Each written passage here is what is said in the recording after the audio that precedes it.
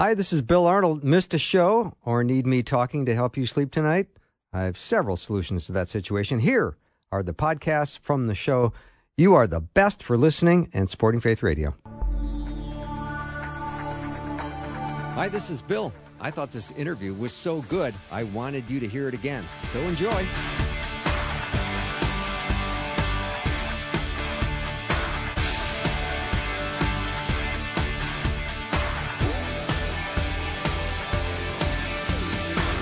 And a warm welcome to the afternoon show. I'm Bill Arnold. So glad that you could join me today. If you just got in your car, I hope you had a good day.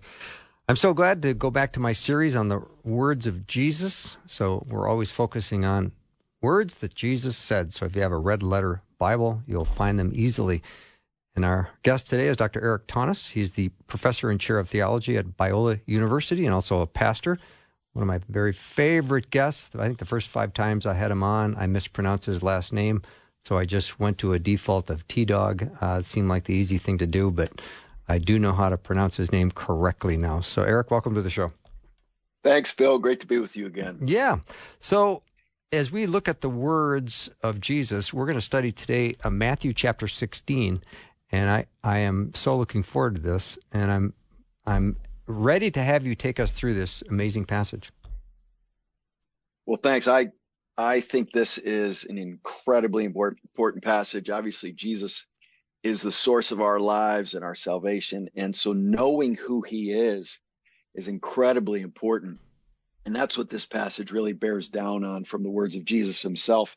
He's very concerned his disciples understand who he is. I hear a lot about among Christians finding our identity in Christ. Mm-hmm. And sometimes I think we rush past Christ to find our identity in Christ. And it ends up being a self-focused endeavor. And we don't sufficiently understand who Jesus is before we get on trying to find out who we are in him. And so Jesus is trying to make sure that that is not going to happen for his disciples and for those of us who follow in his and their teaching. But I feel like I've already gotten my money's worth. If that's the only thing you said, I am happy for the whole hour because I think that is absolutely brilliant. Because people are racing to figure out their own identity, and they're going past Jesus because they're maybe more interested in seeing what they can have for themselves, missing the person of Jesus. That's interesting. Yeah. In some ways, that's the human problem, isn't it? No, self-focus, yeah. a self-absorption. It's all about me, which is why all the effort needs to go in the opposite direction. You don't need to teach a child to be selfish. They boot up that way, and we all did. And so the effort is to get my eyes off of myself and on Christ. I think it was Spurgeon who said, for every one look at myself, take 10 looks at Jesus. And we reverse that usually, get pretty self-focused and glance at Jesus rather than focusing on him as our primary object of our gaze. So good. I really like that point. All right, let's jump into Matthew 16. Pharisees and Sadducees come together. Normally they didn't like each other, but now they're joining forces to test Jesus.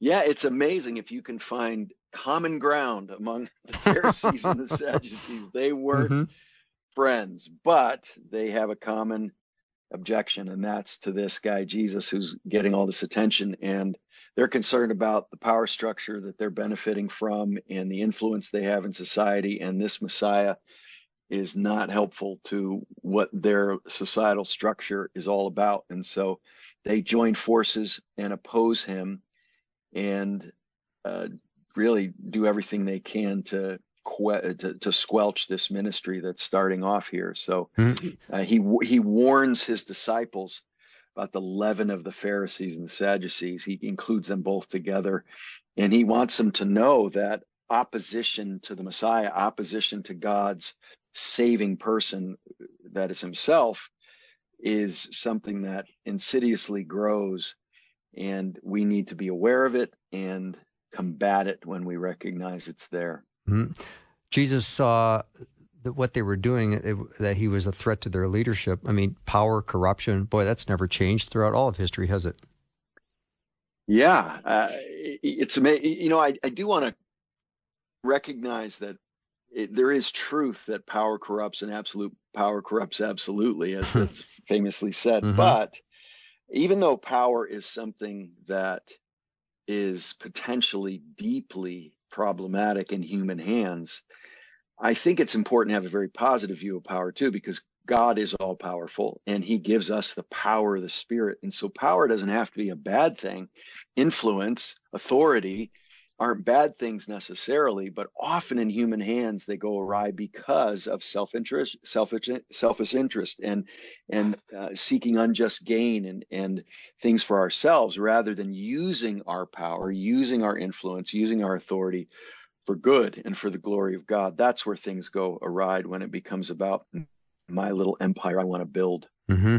Dr. Erik Thoennes is my guest. We're talking about Matthew 16 in our Red Word series. So, Erik, we don't go very far into the 16th chapter of Matthew, where we see that Jesus is giving a little lesson in meteorology. Yeah, he's concerned that we understand the signs of the times. Mm-hmm. And when you live in an agrarian society as they did, and when you live on the water as many of them did, it's really important to be able to read the weather, especially when you don't have the technology we have today. So he just said, you can become a master of reading the weather and be clueless about what's going on in the world around you in spiritual matters. Mm-hmm. And so he wants us to be perceptive and wise and shrewd and insightful about what's happening according to God's word and the prophetic word, in light of what's going on in contemporary culture, that we need to be able to read really well. Mm-hmm. And Jesus sees right through the whole ruse that the Sadducees and Pharisees are coming at him with. Jesus is just brilliant. I not only love Jesus and worship Jesus, I have so much respect for him as just a brilliant man who understands human nature. He understands people he's interacting with. And I think the Spirit at work in his life, in the way it was in his human life, is enabling that to happen. And he reads people. I mean, people who try to get the best of Jesus, whether it's intellectually, spiritually, morally, ethically, according to the scriptures, they often have no idea what they've gotten themselves into. Mm-hmm. And it's so often the Bible will say, and knowing what they were up to and knowing their motives and understanding what they were trying to do, Jesus asks them. And he's this brilliant question asker that ends up cornering them very often with answers they don't have. And so, yeah, he really is an incredible perceiver of human attitudes, emotions. And, I think we had an episode where we talked about my book that I'm actually finishing this semester on 20 things Christians should probably stop saying. And I'm actually debating whether or not one of the chapters should be never question someone's motives. It's amazing how that's become a truism, but I don't find that in the Bible. And I think it's really important, not that you can always figure that out, but I think it's important to try to discern, one, what my motives are, but also what someone else's may be in questions they're asking or things they're doing. And so motives are very important. And so we don't want to be judgmental in questioning motives, but I do think there's a place for saying, what are you up to? What are you after here? Why are you asking me these questions? Mm-hmm. So in Matthew 16, verse 4, it says, an evil and adulterous generation seeks for a sign, but no sign will be given to it except the sign of Jonah. So he left them and departed.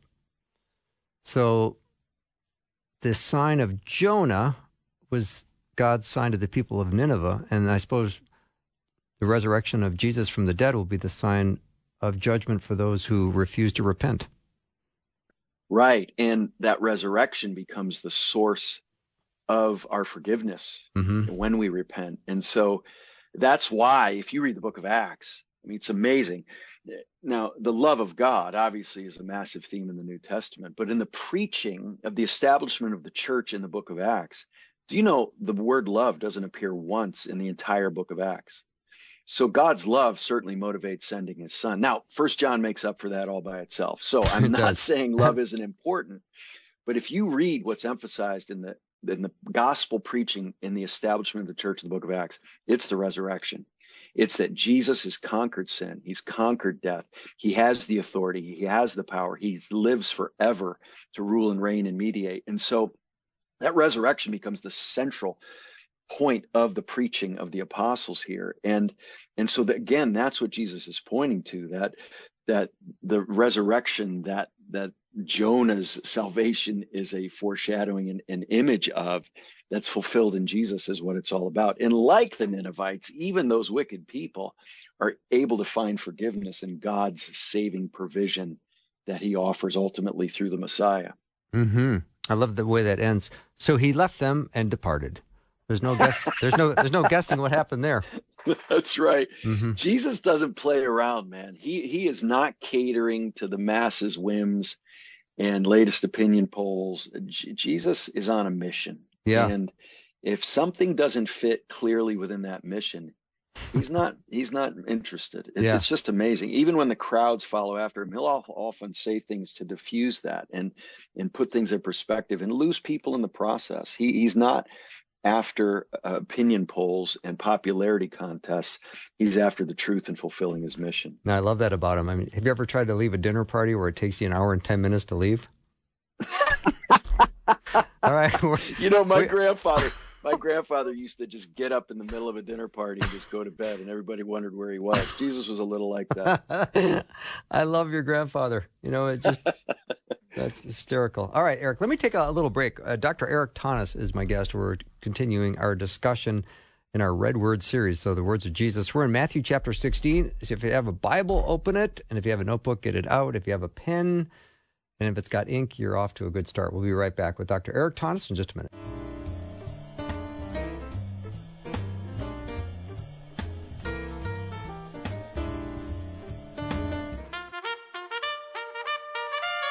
Hi, this is Bill. I thought this interview was so good, I wanted you to hear it again. So enjoy. I'm back with Erik Thoennes. He's got a very cool business card. Well, if he had one, it would be cool, because there'd be a lot of cool things on it. All the way from professor and chair of theology at Biola University to former underwater welder. You've had a cool life, Erik. Yeah, I've had a lot of fun opportunities. Yeah. So, all right, let's dive back into Matthew 16. Let's get to the point where in verse 5, the disciples reached the other side. They had forgotten to bring any bread. Don't you hate when you do that? Yeah, for sure. I never go anywhere without car food.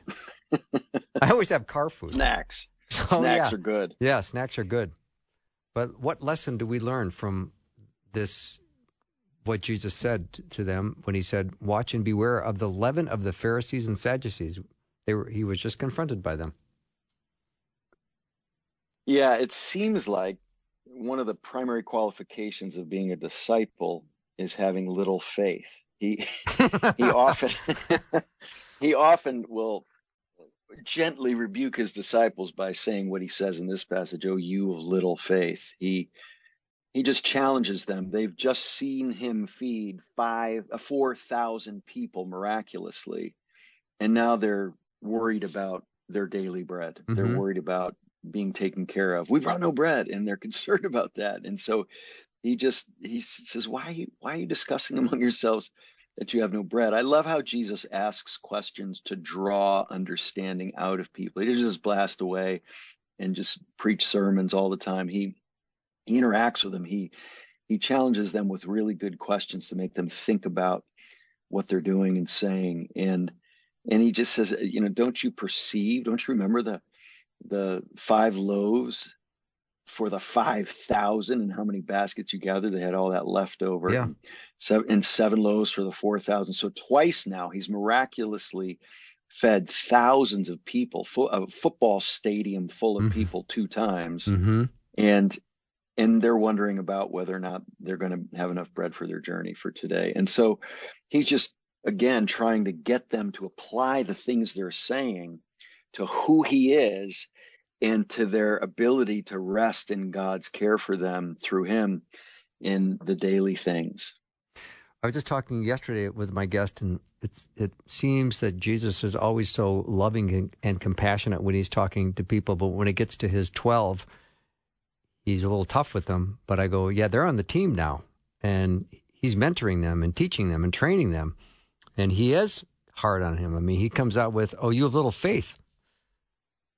Yeah, he speaks very directly to his disciples. He speaks very directly to religious leaders as well. Yeah. It almost seems like knowledge that you've had should give you a perspective. And if you lack that perspective, then Jesus really goes after that. He seems to really, he has this amazing ability to recognize what you should expect given someone's background. And now that they've spent time with him like this, he's starting to really challenge them to look at what they've seen and heard and lived and live accordingly and apply those things to their lives. It's not that he's getting impatient with them, but he's upping the ante and the expectations he has for them. Mm-hmm. Erik, what are we supposed to learn about the leaven of the Pharisees and the Sadducees? Yeah, leaven's an interesting thing. Yeast has this magical quality that I don't know if you've ever made a loaf of bread. I have made a loaf of bread and forgot to add the yeast. It does not work well at all. And it's a living thing. It's a living thing. It seems so insignificant in this jar in your refrigerator. You keep it in the fridge to keep it alive. It's a wild thing. And so it causes bread to rise. It has an imperceptible effect as an ingredient, but then it causes everything else to happen. And so he just wants us to be aware of leaders who have a toxic effect on our understanding of the truth and God's purposes in our lives, with false teaching, with selfish interest, and those sorts of things as well. Erik Thoennes is my guest. We're in Matthew chapter 16, if you just joined us. So if we move on, Erik, and we get to verse 13, and Jesus came into the district of Caesarea Philippi and asked his disciples, "Who do people say that the Son of Man is?" There's the gazillion-dollar question. Yeah. Yeah, so the significance of Caesarea Philippi shouldn't be lost here. This is it's just 25 miles north of the Sea of Galilee.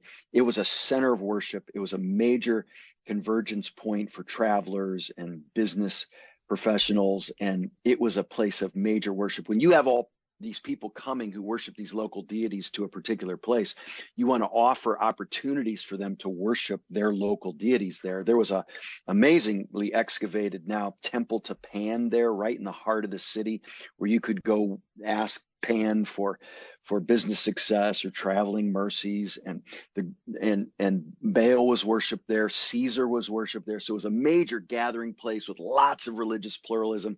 No doubt, as Jesus asked this question, right in the vision of what they could see, people were worshiping all these different gods. And Jesus lays down the question, who do people say the Son of Man is? Referring back to Daniel chapter 7, the Son of Man who comes in the cloud with power of an everlasting kingdom, who's worshiped by the nations, this messianic figure who brings salvation and brings the kingdom. He says, who do you say the Son of Man is?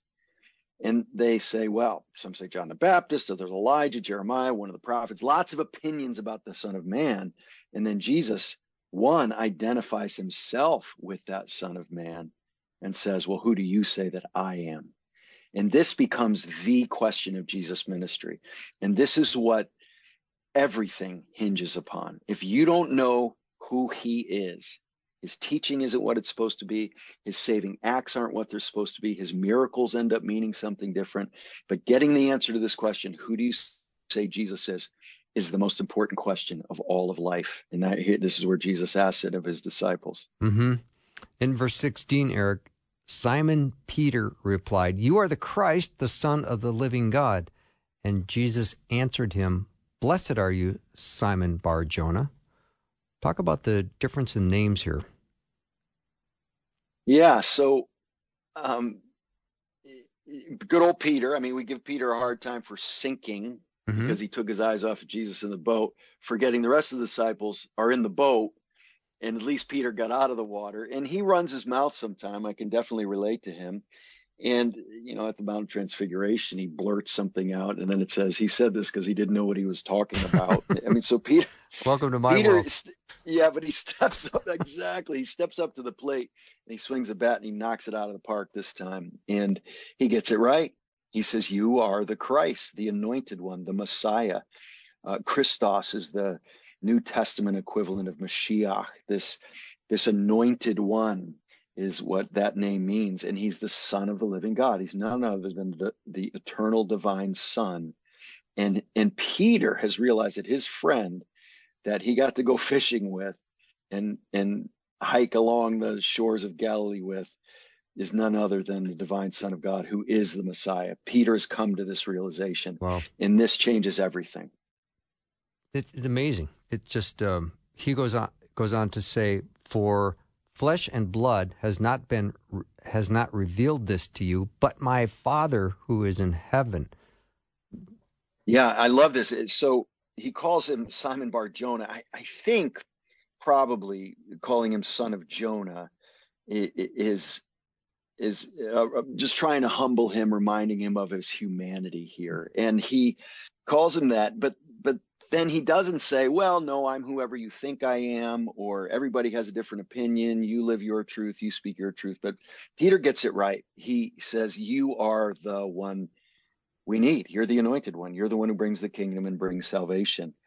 And Jesus doesn't say, "Hey, way to go, Peter. You're a really sharp guy," or "Boy, you're such an insightful theologian." He says, "God's revealed this to you. This is something that the Spirit of God has revealed to you from heaven, and you got it right because of that. So don't get arrogant in your knowledge. Realize that this knowledge is dependent on God himself." And it's just a beautiful example of Jesus seeing his life and his person as what we need to understand to make everything else make sense. Mm-hmm. And I'm thinking of the moment that the Father revealed this to Simon Peter. I would imagine it was in that precise moment. But yeah, it seems like we don't know. Yeah, it seems like things are coalescing for the disciples here. And I think it's so important to realize that this is the question of Jesus' ministry. If you don't get this one right, nothing else is going to be right. And this is the pivotal moment in his whole ministry. Until now, it seems to be plodding along at times so slowly. And he's even got what's called the messianic secret. Don't tell anybody what you just saw. It's not time yet. Mm-hmm. Even to his mom and John at the wedding of Cana, he says, "Do you want me to go public now, Mom, and make water to wine?" You know where this is going to head, right? Because it's heading to the cross. And Jesus is very much in control of the timing of this. But when they finally see who he is, look what it says in verse 21. From that time, Jesus began to show his disciples he must go to Jerusalem, suffer many things from the elders and chief priests and scribes, and be killed, and on the third day be raised. So he says, okay, we just went from first gear in the progress of Jesus' ministry to fifth gear. Yeah. He says, okay, all right, let's head to Jerusalem, Yeah. because that piece is in place, and now there's an acceleration. If you did a one-sitting reading of Matthew, you'd see an acceleration in the pace of Jesus' ministry here. We'll take a short break and come back with Dr. Erik Thoennes. We'll continue our study in Matthew chapter 16. Get your Bibles out. Be right back.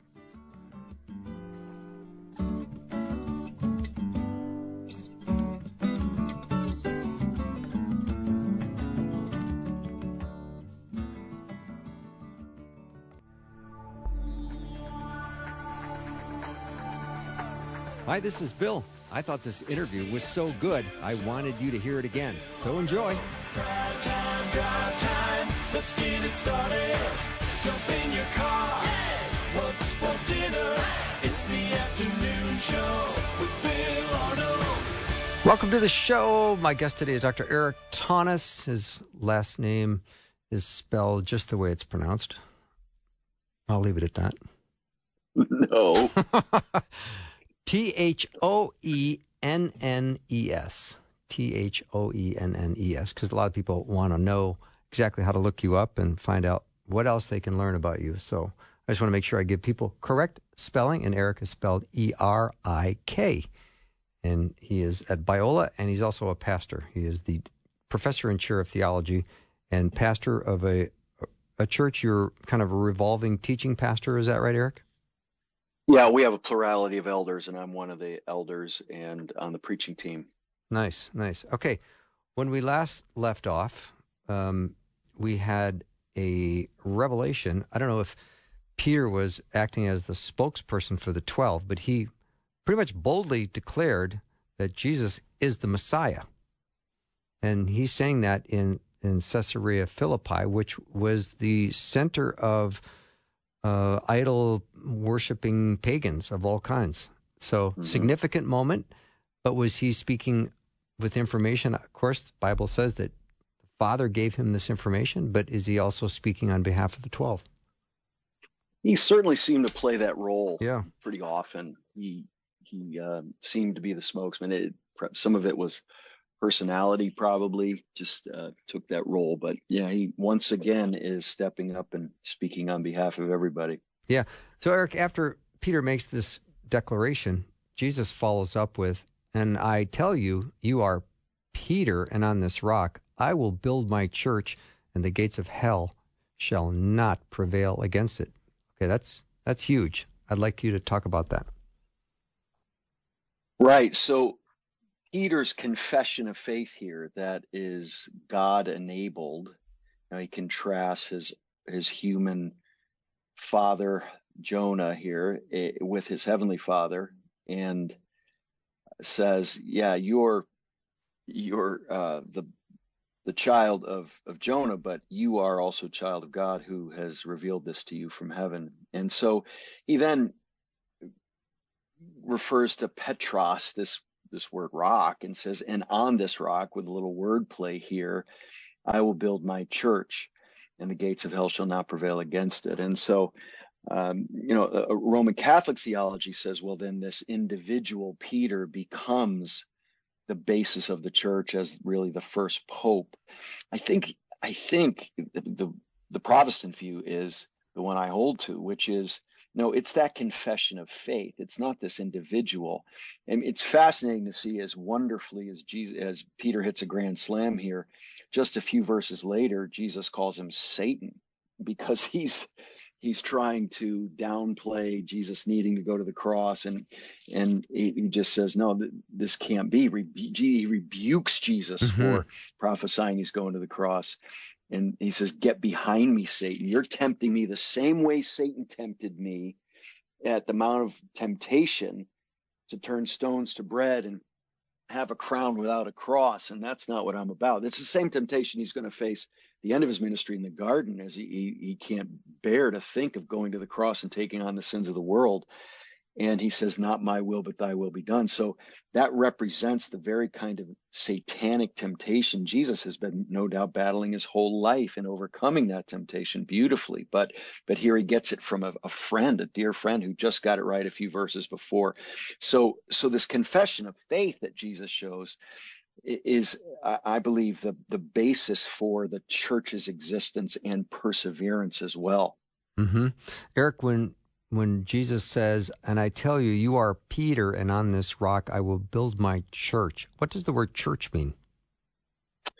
Yeah, so ecclesia, it's the gathered ones. It's the people who gather. In the Old Testament, the covenant people were the ones who would show up when the shofar blew as the people of God that were distinct from everybody else. And so the church are the assembled people of God that represent him as his ambassadors on earth.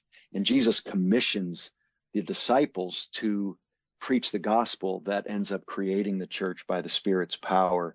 And so he's saying that there's going to be a church from every tongue, tribe, and nation that includes Gentiles, that Peter actually has a very hard time understanding for a while, until Paul rebukes him for it and helps him understand it.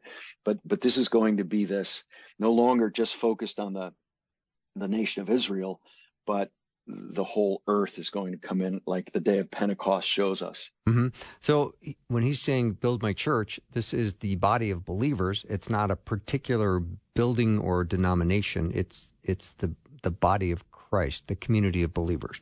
Yes, okay. And we've made a distinction typically between the universal church and the church local. And And I think it's important to say, well, the universal church are believers, true believers, born again by repentance and faith in Christ and his saving work. And that is true of people that only God knows. We're all over the earth. But I also think it's important to emphasize the church local, because we're called to gather and be meaningfully involved in a specific local church that has an address. And so I think Protestants, of which I am a part, can so emphasize the universal church that it's not located as the headquarters in Rome. Well, is it located at all then? And people can have a pretty loose idea of what it means to be the church if it's only the church universal. So the church universal needs to be the church actually gathered right with regularity, as the church immediately started being when Jesus establishes it in the New Testament. Okay. Now, Erik, this is something I've been waiting for all day, because this is one of those passages that a lot of people have asked throughout the years here that I've been here at Faith Radio, and it's starting in verse 19. I will give you the keys of the kingdom of heaven, and whatever you bind on earth shall be bound in heaven, and whatever you loose on earth shall be loosed in heaven. I will, I'll hang up and listen. Well, the first thing I think we need to see is how he ends verse 18. And he says, I'll build the church. It's my church. I'm going to build it. I'll do it through you. And the gates of hell won't prevail against it. So here, the gates of hell, representative of the forces in the world that are in opposition to the things of God and his Christ. And this is offensive language. This is not defensive language. It's not like the gates of hell won't come and get us. It's the gates of hell won't prevent us from ripping those gates out of their moorings and setting the captives free. So it's very assertive, like we're on offense here. We're not on defense when the gates of hell won't prevail against us. So he's saying, look, I'm building something that's going to take hell over and release the captives. And then in that same idea, he says, now I'm going to give you the keys of the kingdom of heaven, and whatever you bind on earth shall be bound. And so what he's saying is really what he's saying when he gives the Great Commission right before he ascends. He says, all authority on heaven and earth has been given to me. So go therefore. So he's got all authority finalized in the resurrection, and he confers that to us now. We go in the authority of God himself in Jesus' name. And so there's this incredible empowering we have in gospel ministry to advance the kingdom of God and have the power over principalities and powers in high places that comes from the authority Jesus himself has and confers to his disciples. And so we need to be aware that the devil prowls around like a roaring lion seeking whom he'll destroy. And he comes to seek, kill, and destroy, but he doesn't have power over us. Luther was right when he says one little word shall fell him, because we go in the authority of Christ himself. Now, Jesus hands those keys to Peter, and he says, now take the lead, Peter, in taking these keys. So Peter's the first one to take those keys out of his pocket and set those captives free, like his preaching does at Pentecost, or with the Samaritans in Acts 8, or with the Gentiles in Acts 10. So Peter is leading the way in using that access, that authority we have in the kingdom power and realities. So he does lead the way here, but he leads the rest of the apostles as well, and all of us who follow in that apostolic ministry. Erik, do we understand these keys that Jesus is giving Peter and the others, that the keys is the preaching of the gospel, which will be opening the kingdom of heaven to all believers? Right. So I do think it's the authority to proclaim the gospel in such a powerful way that people are set free from bondage to sin and death. And we go in that authority with the words of eternal life that Jesus gives us through himself. And so, yeah, Peter leads the way in preaching this, but we all have this kind of power by virtue of the fact that Jesus gives it to us when he gives us the Great Commission. So how do we understand loosing something? How do we understand that? Yeah, so I think binding is the binding of the powers of hell, the powers of principalities and powers in high places, that we are able to shut them up and keep them from having the kind of influence they otherwise would have. And the loosing comes from freeing people from that bondage. We have access, keys both lock and they open. And the authority we go to preach the gospel has that authority to shut out powers of darkness and open up the light and the power and the saving work that God brings to our lives. So we are no longer slaves to sin. We're set free from bondage to decay. We have the ability to live victorious lives as Christians because Jesus shuts down the power of darkness and opens up the access to his power. Mm-hmm. So I would imagine these disciples were pretty good at keeping secrets, because after Jesus reveals all of this, you are correct about me being the Christ, the Son of the living God. I'm giving you the keys to the kingdom of heaven. And then he strictly charged the disciples to tell no one that he was the Christ. Yeah.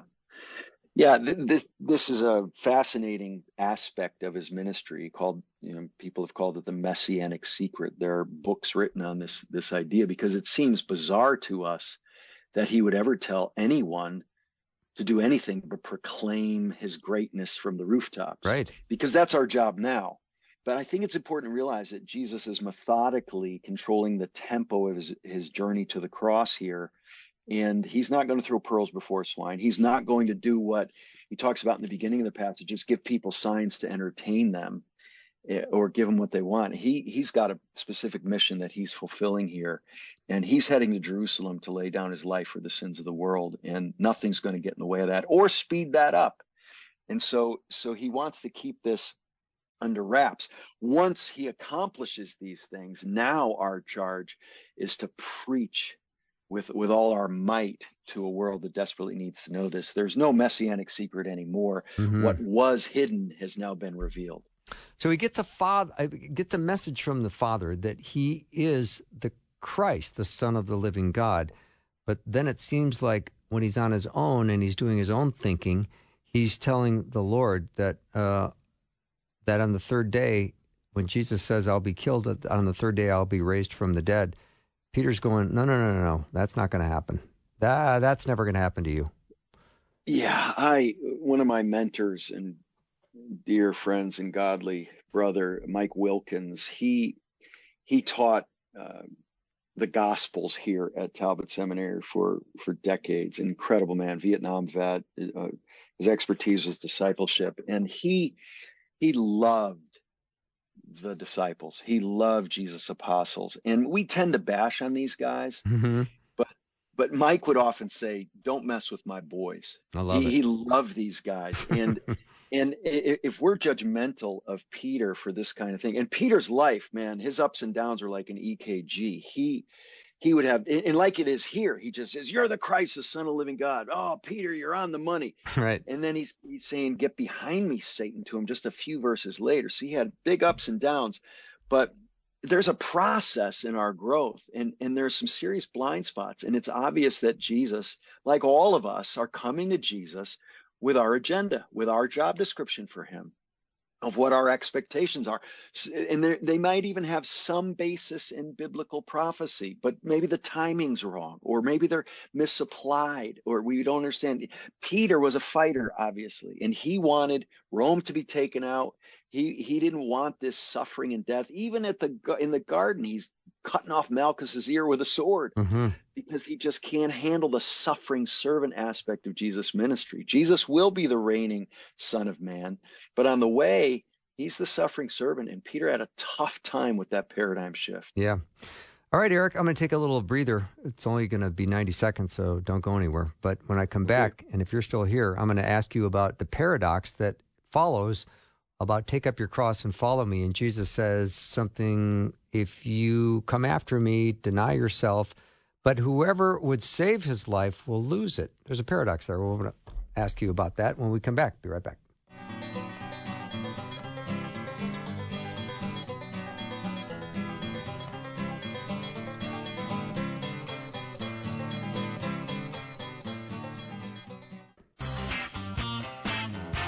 Hi, this is Bill. I thought this interview was so good, I wanted you to hear it again. So enjoy.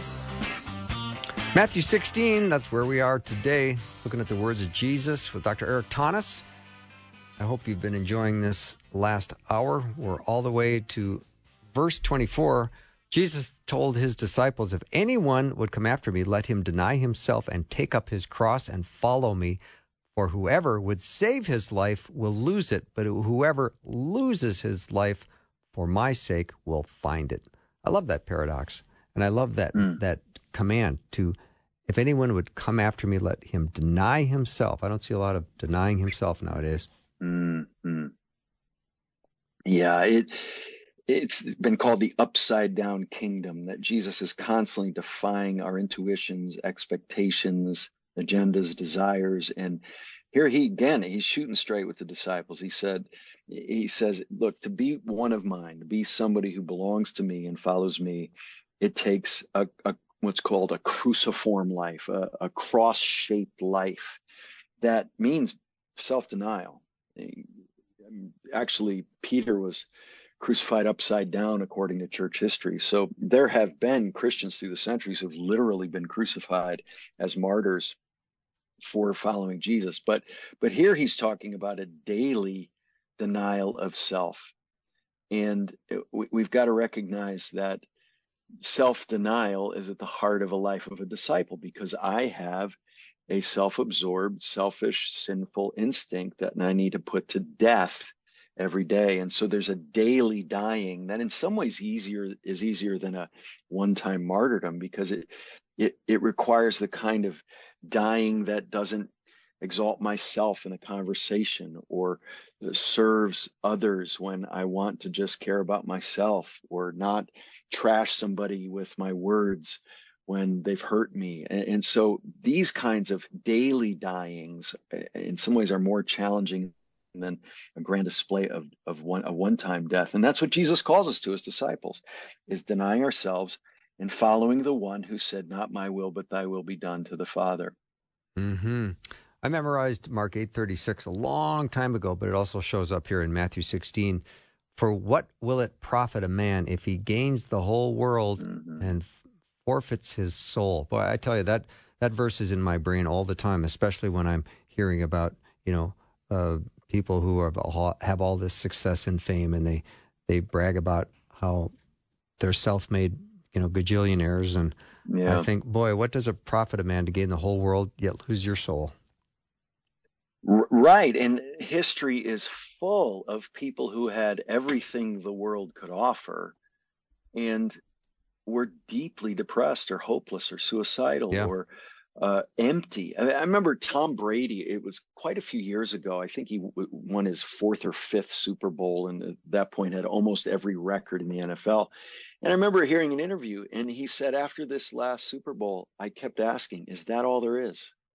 Is that all there is? That's why the book of Ecclesiastes is such an important book for our day, because it just talks about having everything the world offers. And if you don't have life besides under the sun, in other words, in a relationship with God, then it's vanity, vanity. It's empty. It ends up being nothing.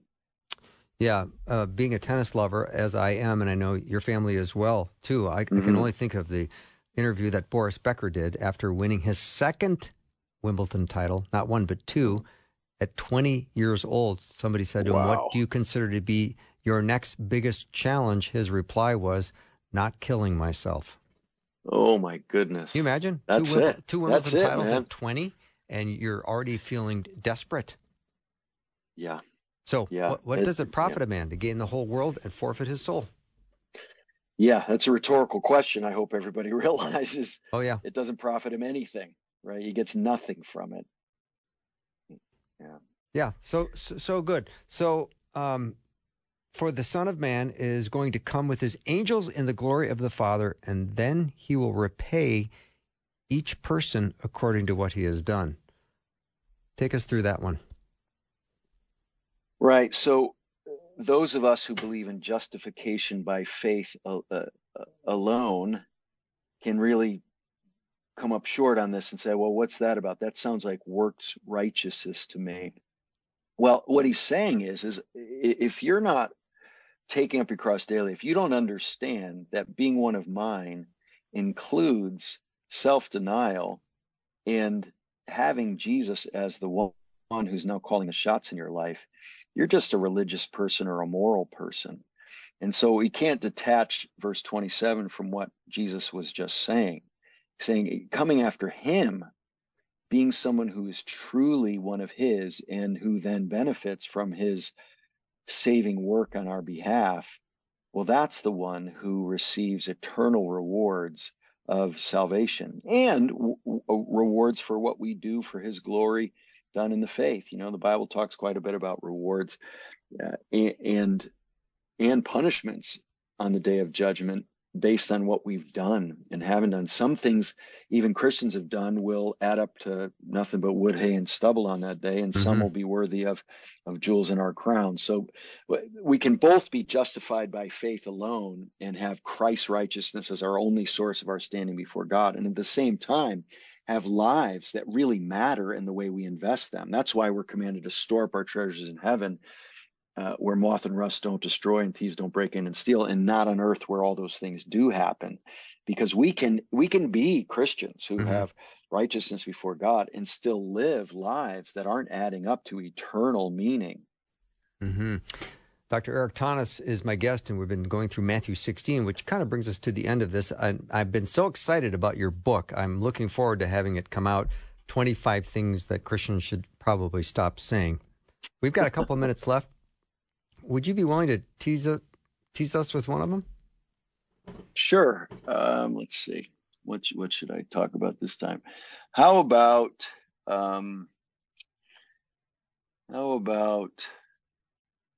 to become a Christian, you need to ask Jesus into your heart.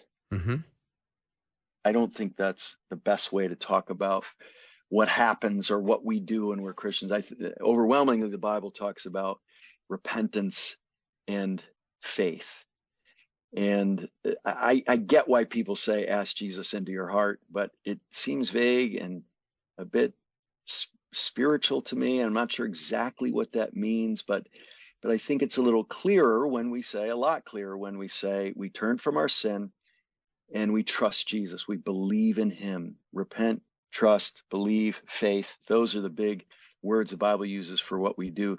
There's a kid in our church who's not a kid anymore, but he was going to have a heart transplant, and he was deeply concerned that this new heart wasn't going to have Jesus in it, and he was going to have to do the whole thing over again. Oh, and so sweet. And so it can lead to that sort of mystical understanding. I think getting back to repentance and faith rather than ask Jesus into your heart is probably a good idea. Well, when I think of the heart being the decision-making center of who you are, you certainly want to be making a decision to give Jesus your allegiance and place your faith and trust and hope in him. So I get it from that standpoint, but I also make sure we don't want to produce a lot of false converts. And if you gave that explanation you just gave perfectly for what that phrase means, then I think we'd be good to go. But we usually don't do that. Yeah, sometimes it's left feeling a little vague and mystical, doesn't it? Yeah. My goal is to get everybody who reads my book mad at least a couple of the chapters because they have a cherished phrase that they really like, and I'm trying to dismantle it. Yeah, I'm really looking forward to having that time with you to talk about your book when it comes available. So thank you for giving me a little bit of a tease. Really, really good to talk to you, and thank you so much for this time with Matthew 16 and spending time with my audience. So, and me. Appreciate it, you, Erik. You're welcome, Bill. Appreciate you, brother. You're a good man. Thank you, as are you. It's always a good time to show Christ's love to a hurting world through acts of kindness. So you can join our Kindness Always initiative at myfaithradio.com. You should check it out. And if you want to receive a daily email featuring a nice scripture graphic, you can sign up for the Verse of the Day email also at myfaithradio.com. That's all the time we have. Have a great night, everyone. See you tomorrow.